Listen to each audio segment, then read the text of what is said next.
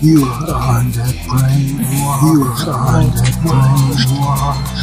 You are under brainwashed. You are under brainwashed.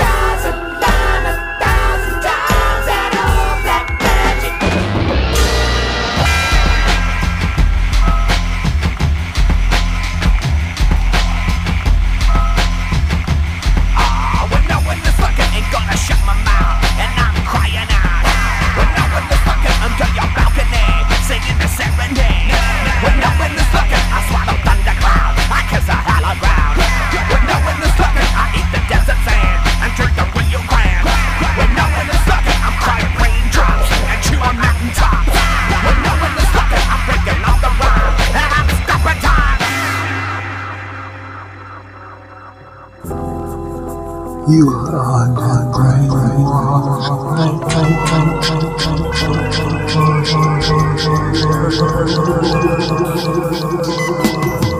I'm your neighborhood spaceman, and your breath is moving through me.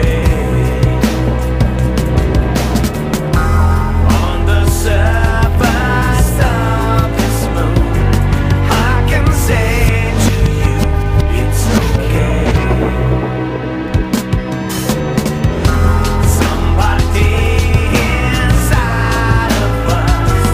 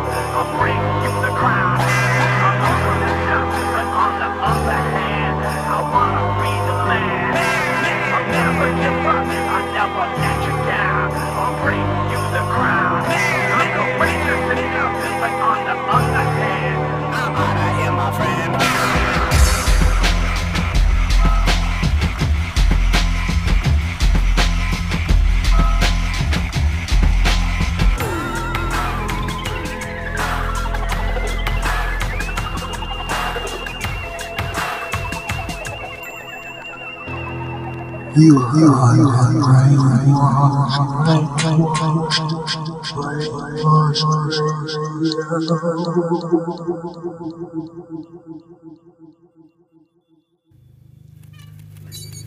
You're not afraid of the dark, are you? Looks like we're a few shy. Ourselves. It's strange.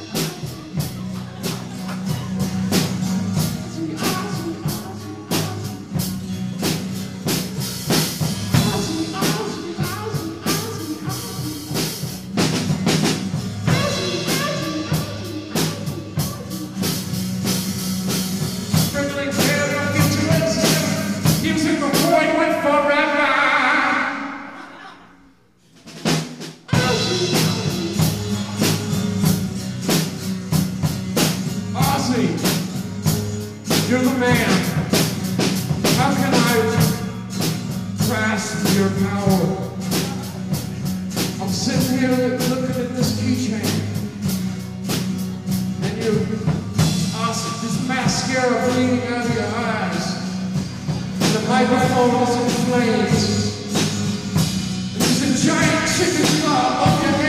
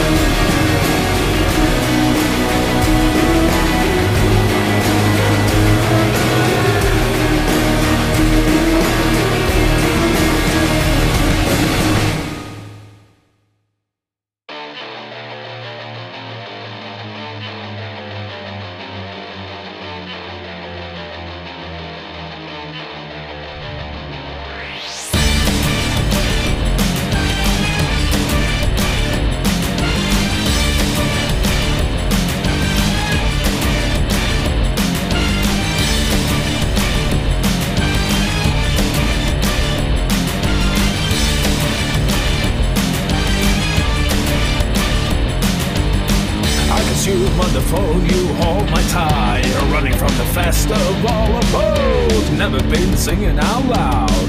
No, we've never been singing out loud. So smooth, we'll never leave the wild. Well, you've never been a friend of mine. You're so wild, I'll let it roll. I'll let you bring your own soul. Well, you are perfect, so am I. Come real, baby, it's time to die. Come sit on my knife and feel it blade. You are perfect, but you amount to none. You amount to none. You amount to none. You amount to none.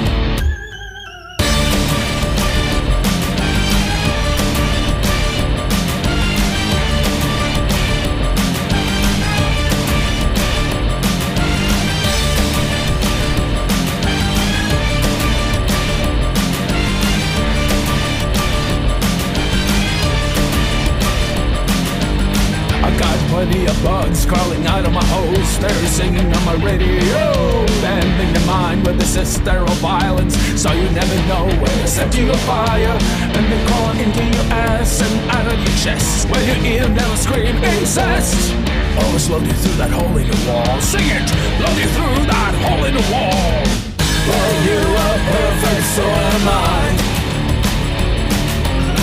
Come real, baby, it's time to die.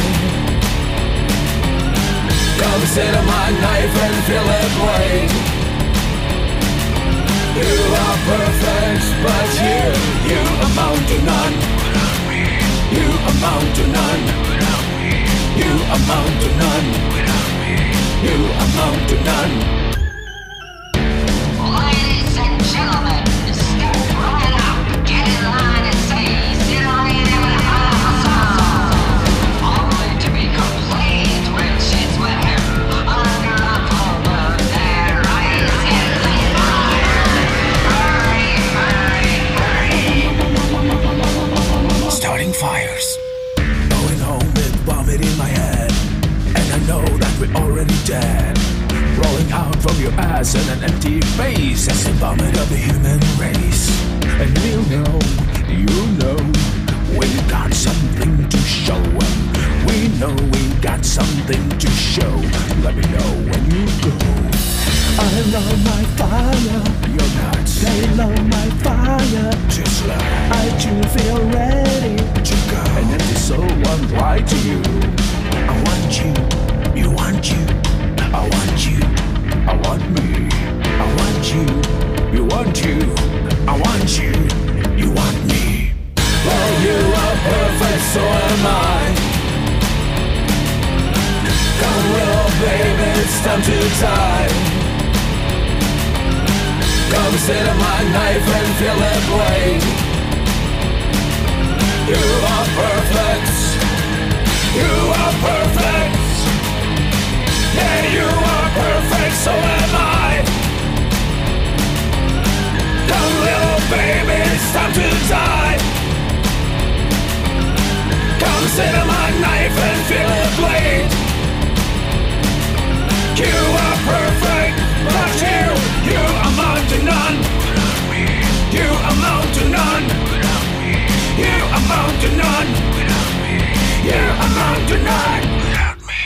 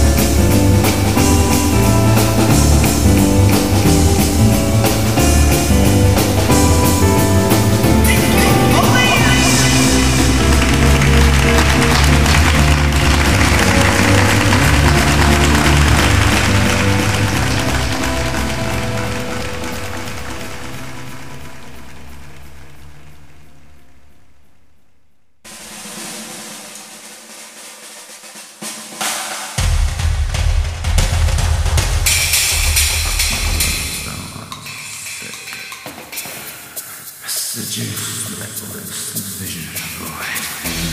Bloodsuckle and honeysuck. O rose, thou art sick. Oh, the vision of the void.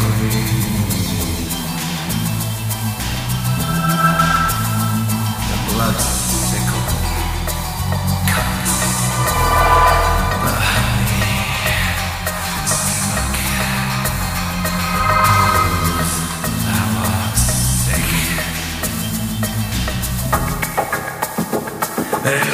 Children's heavy heads. My dreams rattle in my bed. Innocence is dripping red. In dreams I'll walk with you. In dreams I'll talk with you. In dreams you're mine. All of the time. Heads on fire and drunken lights. Oh, days devoured by hungry nights. In love's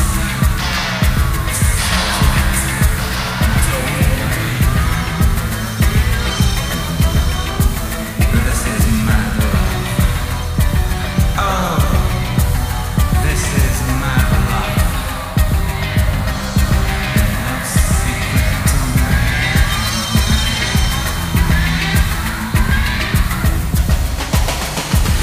Torches fly out mystery wings. Pure evil is my flowers. My heart, my heart, my heart never.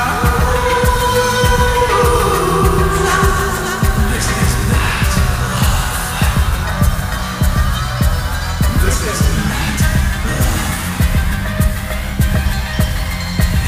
Love's secret domain.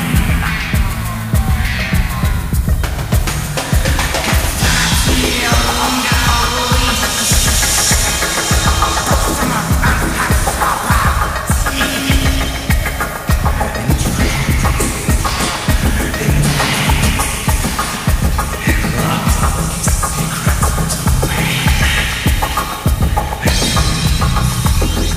I'll walk with you in dreams. I'll talk with you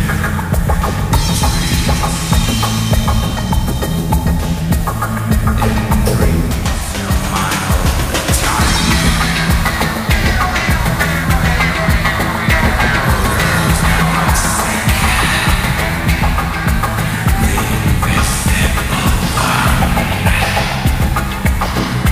The vision and the void. The blood sickle cuts. The honey sucks. Oh, rose, thou art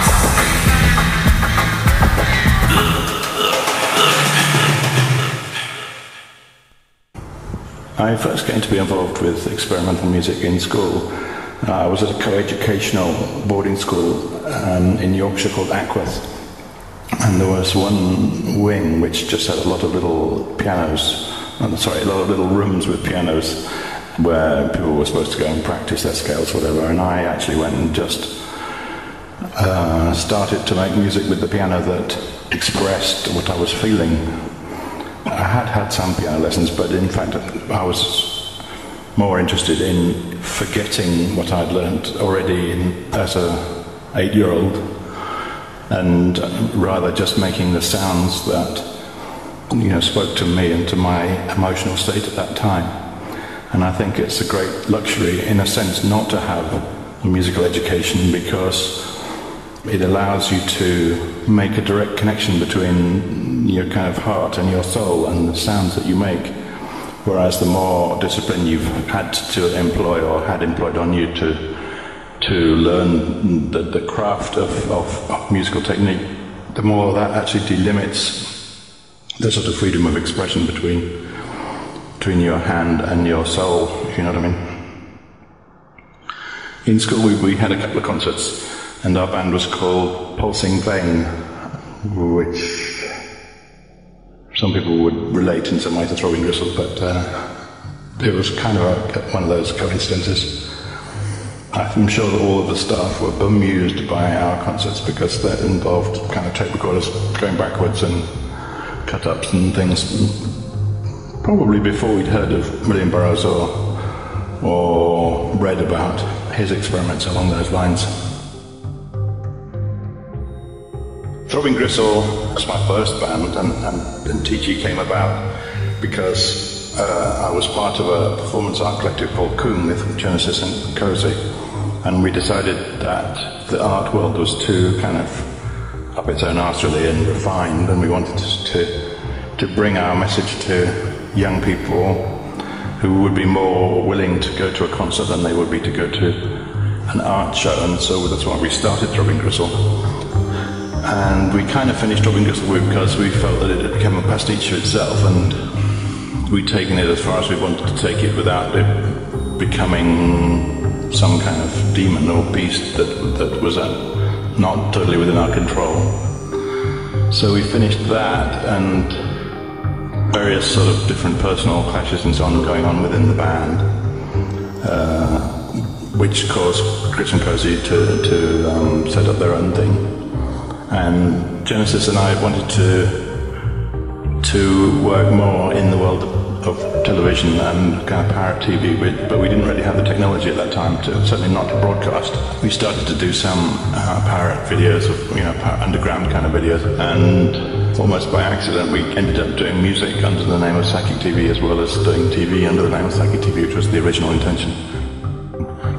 John Balance, who I know as Jeff, and I were part of Psychic TV, the music cooperative, as was David Tibet and various other people who became subsequently famous.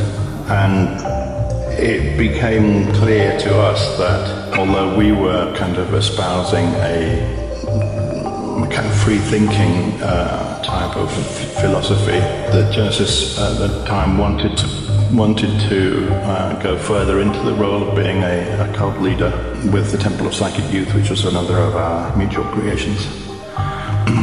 And so Jeff and I left Psychic TV because we weren't comfortable with that, and we started Coil in 83, I think, 1983. I was initially reluctant to start a third band because I wasn't sure how we could do something that was new, but gradually, and with the technology arriving of Fairlight and so on, it became clear that we could do something that was new in that direction, and Jeff was very keen, not having done all that much, to pursue a musical career. I suppose it is true that Throbbing Gristle and Coil were, or continue to be, influential in certain circles. What I hope the main influence of those bands is to show people that you don't necessarily need 3 chords to start a band, as they always used to say in the punk days, and that it didn't matter really what training you've had, as long as you have inspiration and as long as you have willingness to work and willingness to make editorial judgments about what you do, because the main difficulty with people who want to make music that sounds like Throbbing Gristle or like Coil is that they don't make enough editorial judgments about what's good and on whether it could be better and how to make it better. So there are quite a lot of so-called industrial groups that I can't listen to because it seems like they haven't tried hard enough somehow, which is not to say they're not good, but they're just not for me. Am I surprised about the legacy? Well, I don't know really. Yeah, I suppose I am. It always seemed to me that one should, think of something that one wants to do and pursue it as far as one possibly can to, make it as good as one possibly can. And that just seemed like obvious to me, but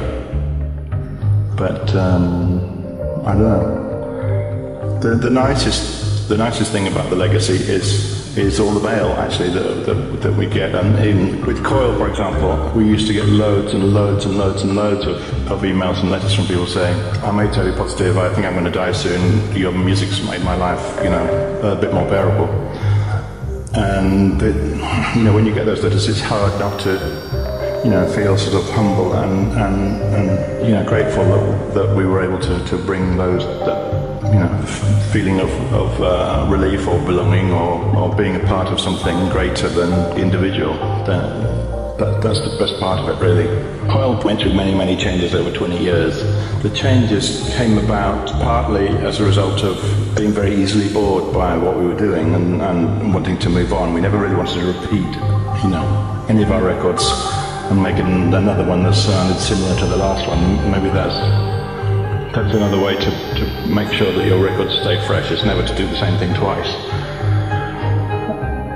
And also the changes came about because of changes in our personality, in our interests and our needs and what have you.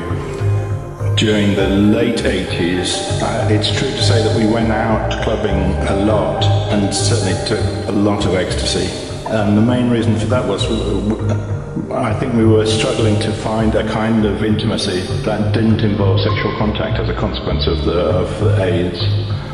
From 84 through to 2000 odd, intimacy was regarded as, with fear, really. Whether there was a relationship between the idea of being truly intimate with someone and the idea that could kill you. And so the Summer of Love and the whole ecstasy explosion in the late 80s was a way of trying to find that contact without sexual contact, if you know what I mean. A consequence of our ecstasy use was that Jeff started to use alcohol to recover. Well, ecstasy is a drug that can be fabulous at the time that you're on it, but actually has increasingly long a long time to recover from. And Jeff started to drink to excess when coming down, basically the day after and the day after the day after. And unfortunately his use of alcohol continued to increase, and he found that he couldn't live without it or didn't want to live without it. And even when we weren't taking any drugs, which we didn't take very many drugs after the early 90s, I don't think. So he became alcoholic, and although he wasn't terribly pleased with the idea of being alcoholic or the actual practicality of it, or the need to buy several bottles of wine to start with and then subsequently several bottles of vodka a day as things went on. Nevertheless, he still preferred the comfort that it gave him to the discomfort of not having it. He went into rehab a few times. The first time that was relatively successful. He stayed off for about 6 months. He had also implants and stuff to discourage him from drinking, excuse me, but without success. And so from the beginning of the 21st century onwards, when we started to tour, it was kind of a constant struggle between the dominance of the booze or the dominance of his willpower to perform relatively straight and to perform well. I became kind of not only the sort of leader of the band, but also the nanny, who had to look after him when he was drunk and stuff, which was quite boring. This came to a sort of a head, really, in around 82, 83, I think. We went to have sushi and he announced that we were split up, we were no longer a couple, which was in some way a relief for me, but in other ways, at the same time, nothing changed. He continued to live in the house we shared and to need to be babysat and when he was drunk and to be drunk when he wanted to be drunk, which was most of the time. So, did his death come as a shock? Well, yes, it came as a shock, but it didn't come as a surprise. Obviously, we've been together for a long time, and so it was a big jump to find that, I was alone again, or as it were. But it certainly didn't come as a surprise, because we've been telling him that if he didn't stop drinking, it was going to happen for a long time. He leant out too far in his desire to look into the abyss. And if you do genuinely desire to look into the abyss, then it's more or less inevitable that, if you don't take the proper precautions of hanging on, that you're going to fall.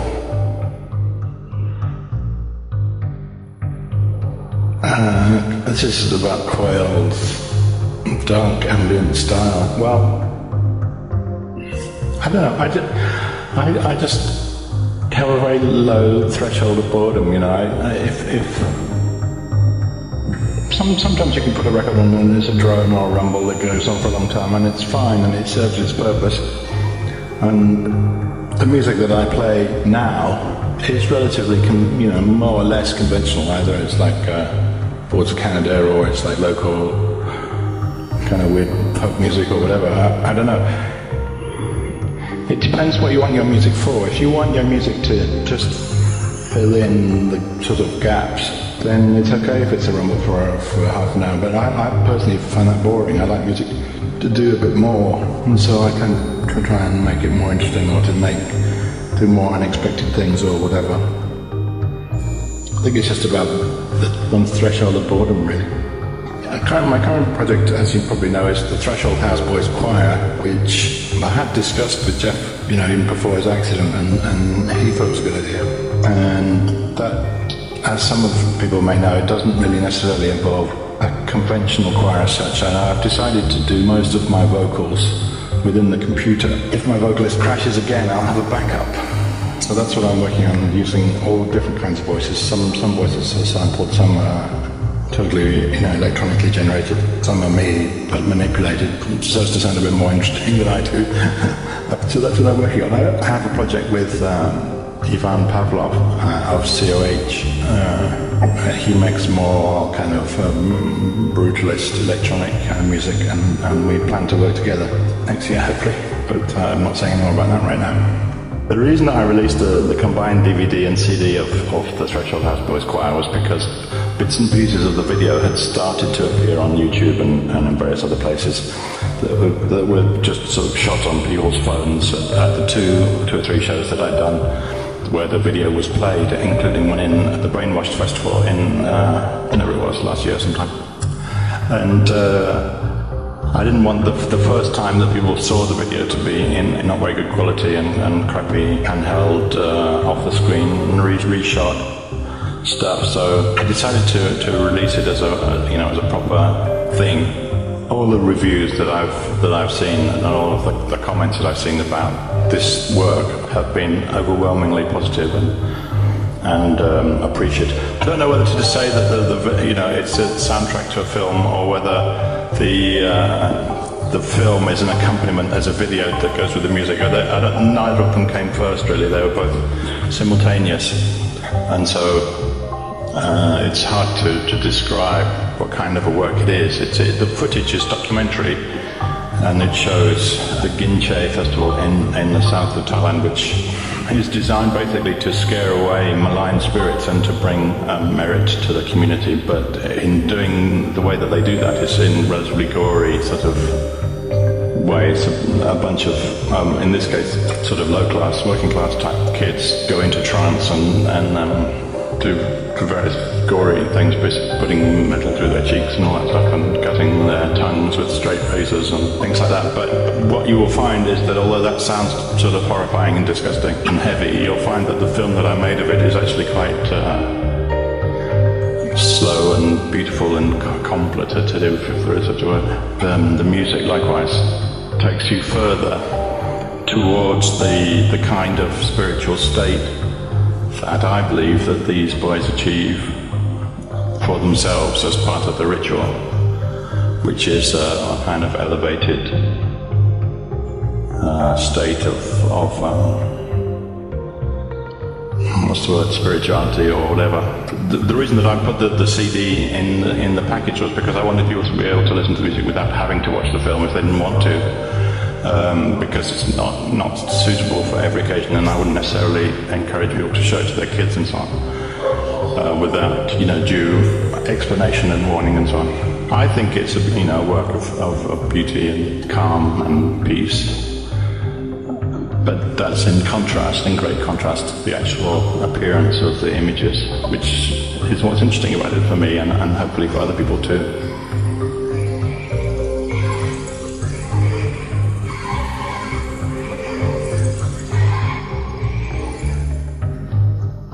The Ape of Naples was a title that Jeff and Simon, also known as Ossian, came up with. Simon used to work in a porno store in Soho in London. There used to be an array of VHS tapes on the counter that hunters could select, and the titles, were handwritten on the spines of these tapes.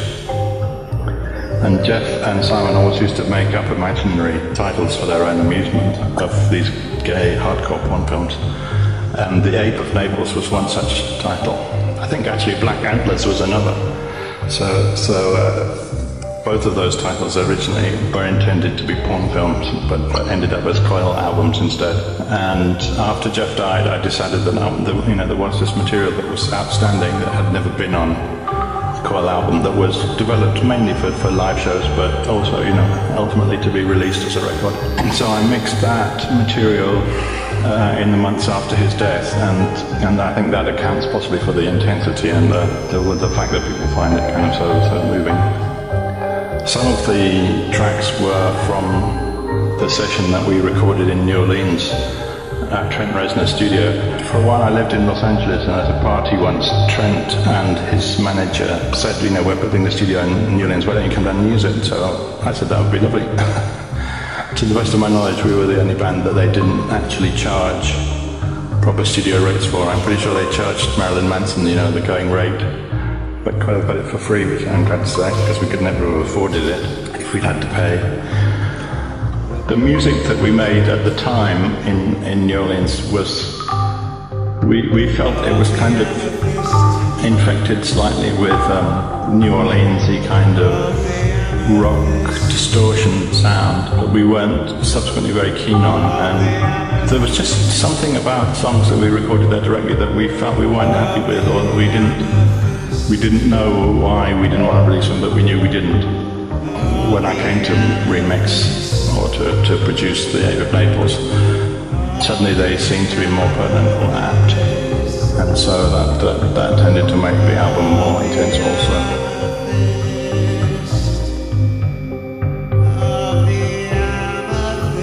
I've lived in Thailand for several stretches of 3 or 4, 5, 6, even 6 months at a time in the preceding few years, even before Jeff died, and I knew ultimately that I wanted to live here because it's just a much more pleasant place to live than England. There are lots of things I like about Thailand, not least the fact that I feel that the skin that separates the real world from the world of the supernatural, of spirits, ghosts, all kinds of creatures or visions, from beyond this plane of existence. The skin is much thinner here in Thailand than it is in the UK. Generally speaking, in the UK, ghosts and visions of those kinds of, I don't know, they're kind of removed, they're lonely, they're separate, they're mostly invisible to most people. Whereas here, you could talk to any taxi driver and he will tell you about ghosts that he's had in his cab. After the tsunami, there was a big phenomenon amongst the taxi drivers in Bangkok. Many taxi drivers reported picking up Westerners from the train station or from hotels, whatever, wanting to go to the airport, and driving them to the airport and finding on arrival at the terminal that their cabs were empty. And all the taxi drivers would swear blind and tell you that it was because of the Westerners that had died in a tsunami who were trying to get home, or the ghosts or their spirits were trying to get home by going to the airport. So take that with this pinch of salt or at face value as you like. I don't like to become inebriated to see across the divide. I don't, in the way that Jeff used to. I don't need to, drink. I don't need to take drugs particularly to see across, and that's the main thing that I like. Apart from that, the weather's gorgeous, the food's gorgeous, the people are gorgeous, and it's about a quarter the price of living in England. So. I don't think I would say that Coil was a gay band as such, although obviously nearly all of the people that ever worked with us were gay or homosexual. But we didn't identify with, as Mark Allman said at his concert at the Wilton Music Hall, we might be friends of Dorothy, but we weren't friends of Elton. Which is kind of facetious, but it's also sort of true in the sense that we didn't identify with that lifestyle. I think what we were for first and foremost was outsiders, it's a great advantage seeing things from the outside because you don't have to take everything, all of the prejudices of the mainstream. You can ignore all of them, and that spreads just not just about sexuality, but about food or music or clothes or anything. It's a fantastic advantage to be outside, but at the same time, you lose the protection of being in the middle. But if given the choice, I'd always rather be on the outside.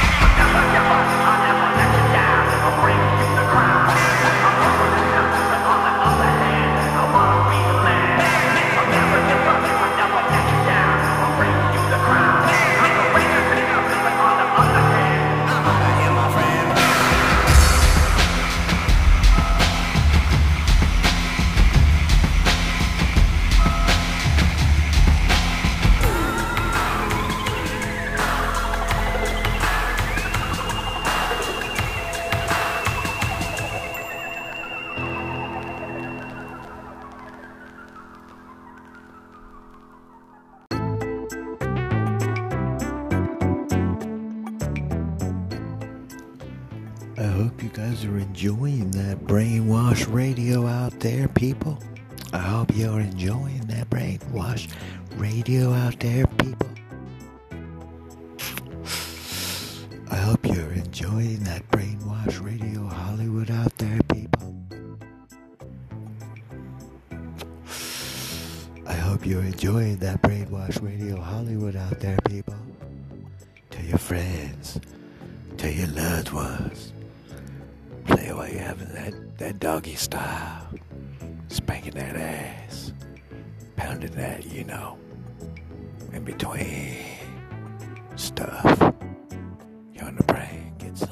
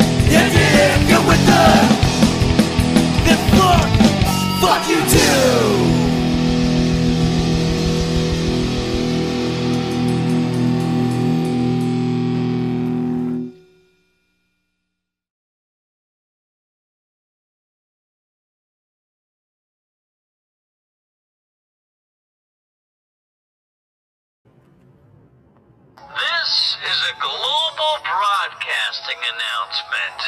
Howdy, folks. Time-traveling Bob here, traveling through on Brainwash Radio. Tune in Monday through Friday, Pacific Standard Time.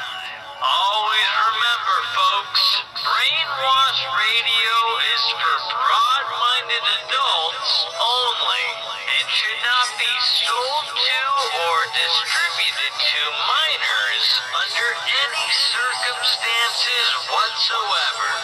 Thank you. Slap me upside the head. We just got a message from a town on the planet Pluto. I'm time-traveling Rob, remember? Year of dispatch 2320. Cat went through a few ley lines again. Doesn't that date of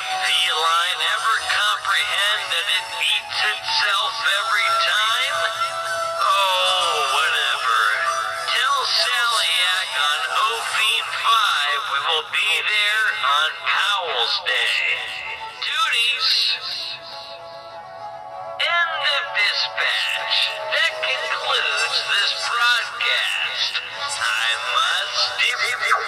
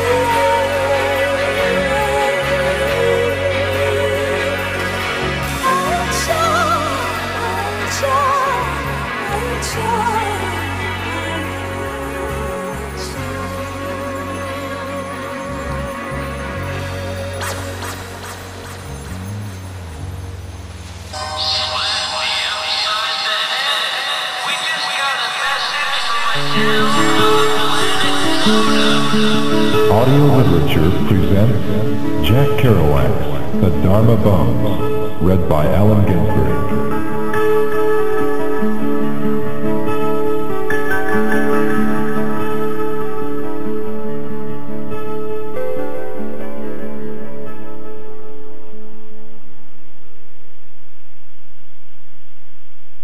Dedicated to Han Shan.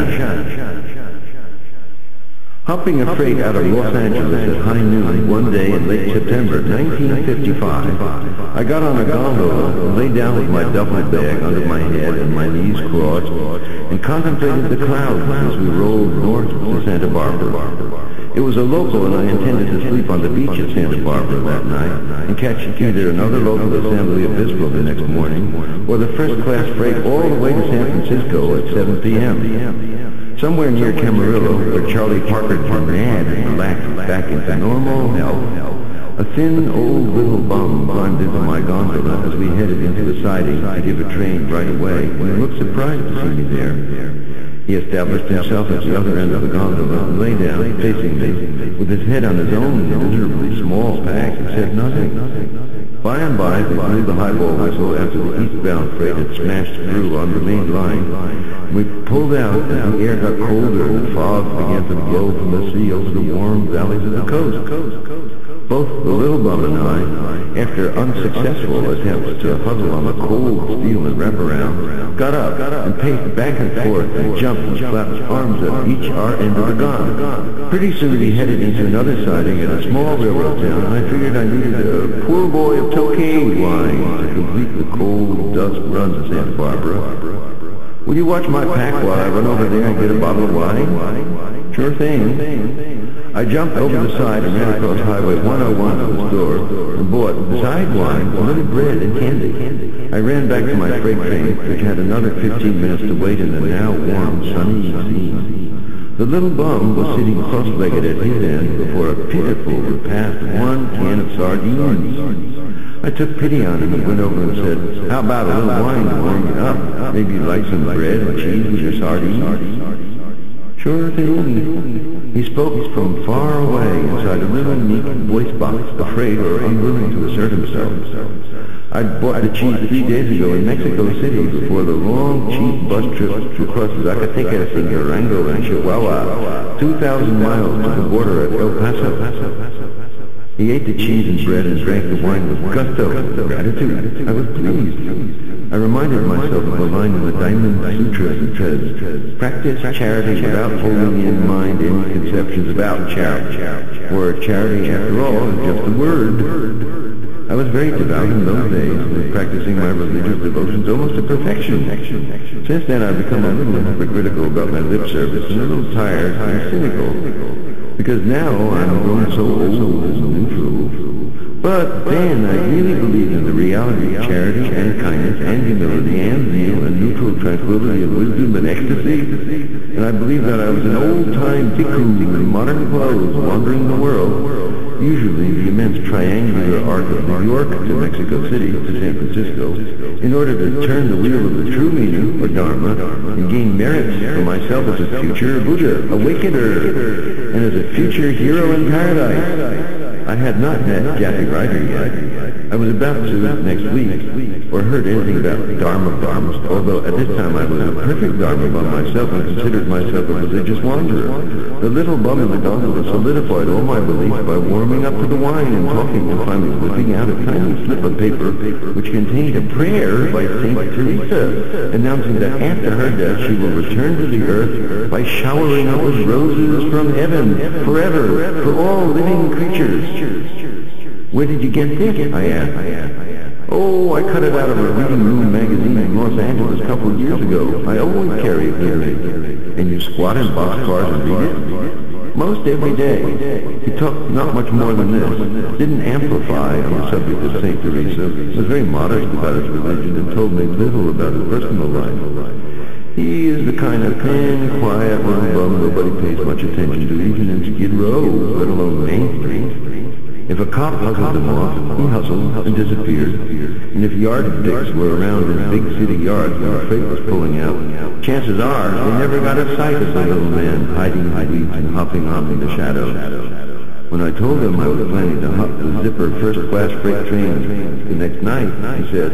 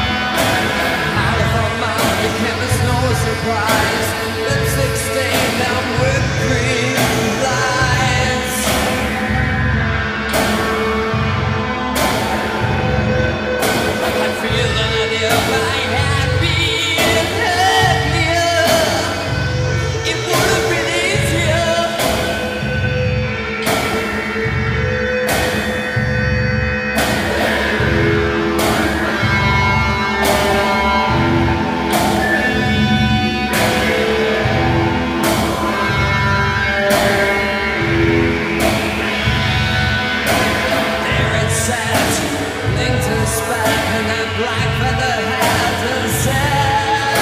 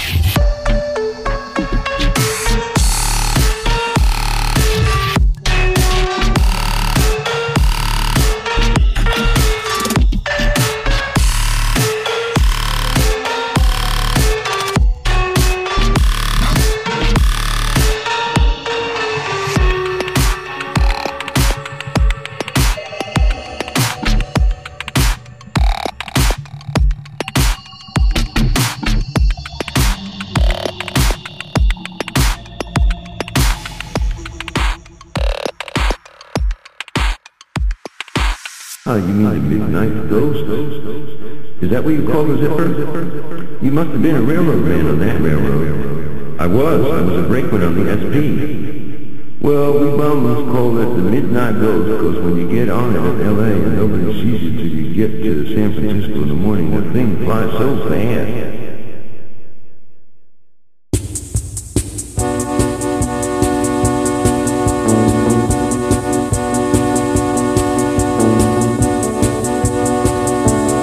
80 miles an hour on the straightaway, tap.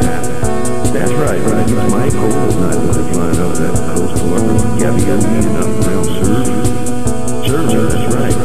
Then the mountains down south of Margarita. That's right. But I've lived that midnight goes the morning time and I'm counting it. How many years have you been home? More years than I can count, yes. Ohio is where I was from.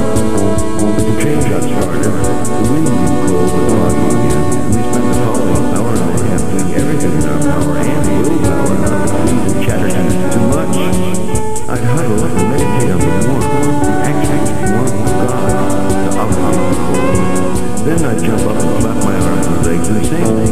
But the little bum had more patience than I had. It just played there most of the time, chewing his cud and forlorn clear lips. What? My teeth were chattering, my lips blue. By darkness so was released the familiar mountains of Santa Barbara taking shape, soon to be stopped on warm when the warm starlit night by the tracks. I bade farewell to the little bum of St. Teresa at the crossroads, where we jumped off, went to sleep the night in the sand in my blankets, far down the beach at the foot of a cliff where cops wouldn't see me riding away. I cooked hot logs of freshly cut and sharpened sticks over the cold, big wood fire, and heated a can of beans and a can of cheese, macaroni in the red hot hollows, and drank my newborn wine, and exulted in one of the most pleasant nights of my life.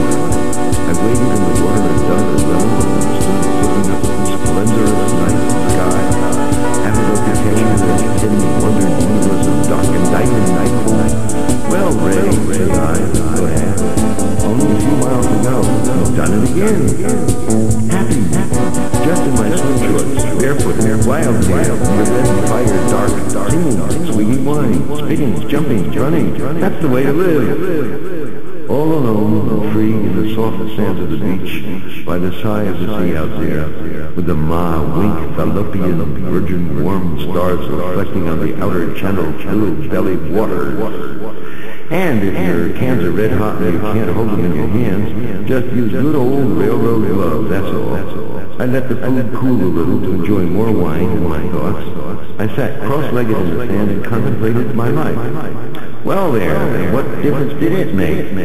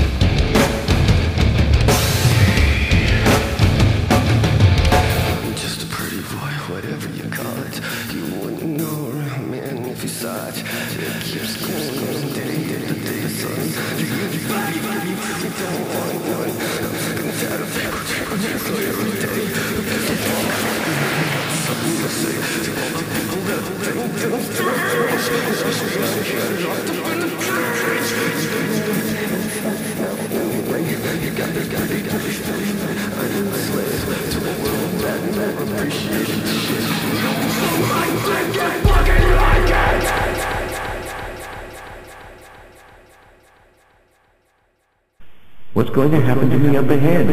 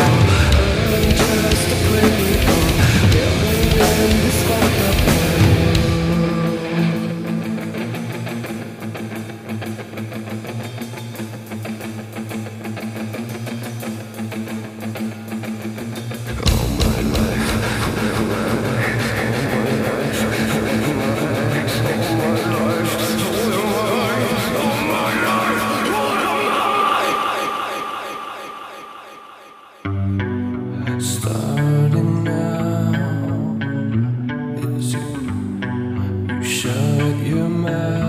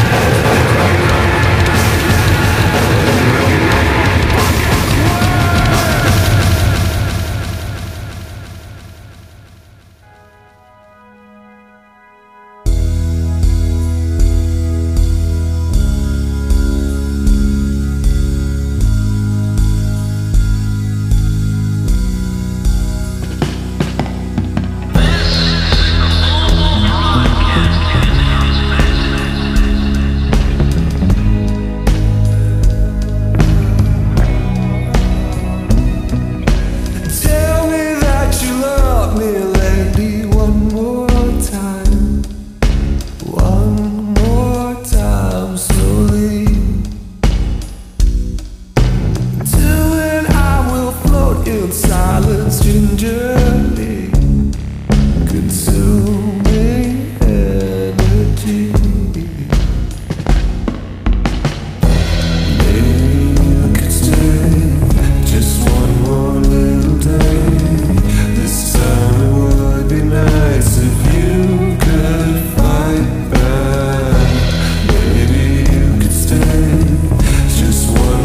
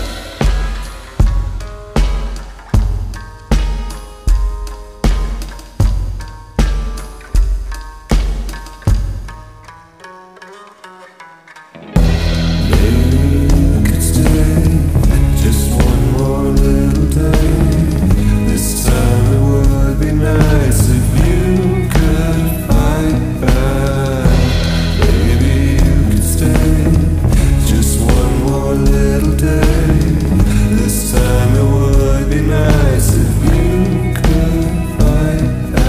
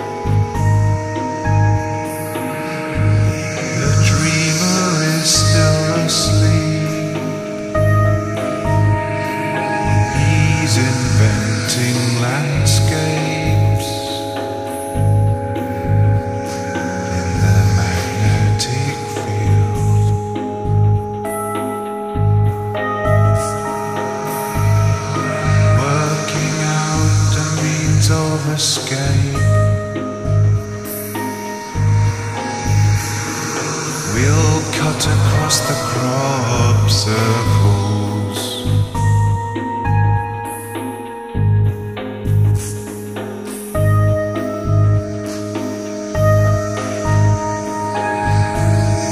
The seer says no,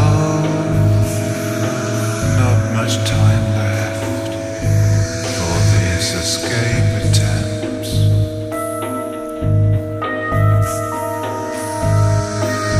Look at it this way, in 10 years' time, who'll care, who'll even remember?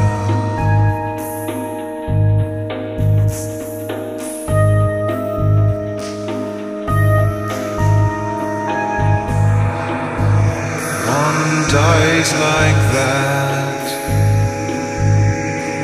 deep within it, almost inside it. It's there for a reason.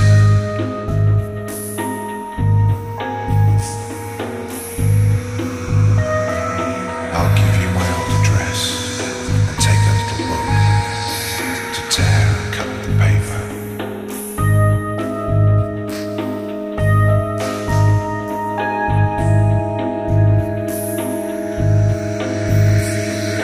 The beginning is also the end. Time defines it, time defines it, it will end. Like close friendship, nothing could be further. forget the space between people and things.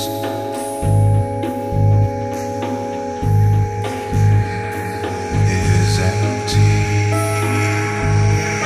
We forget and don't notice the loss.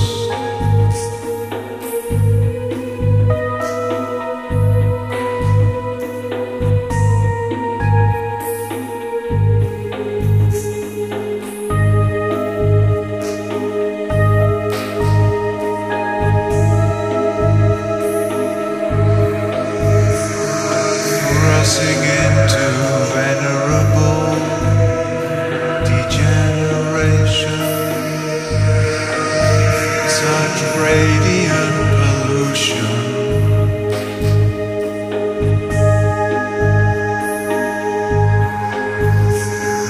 The god with the silver hand surveys this vast contamination.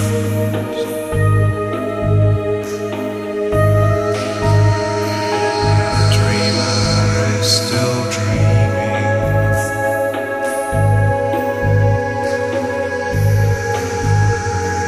The dreamer is still dreaming.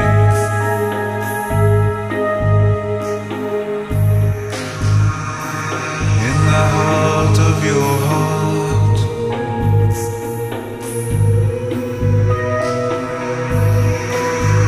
your eye remains. Is the hurt you? Is the bliss that you call loveless?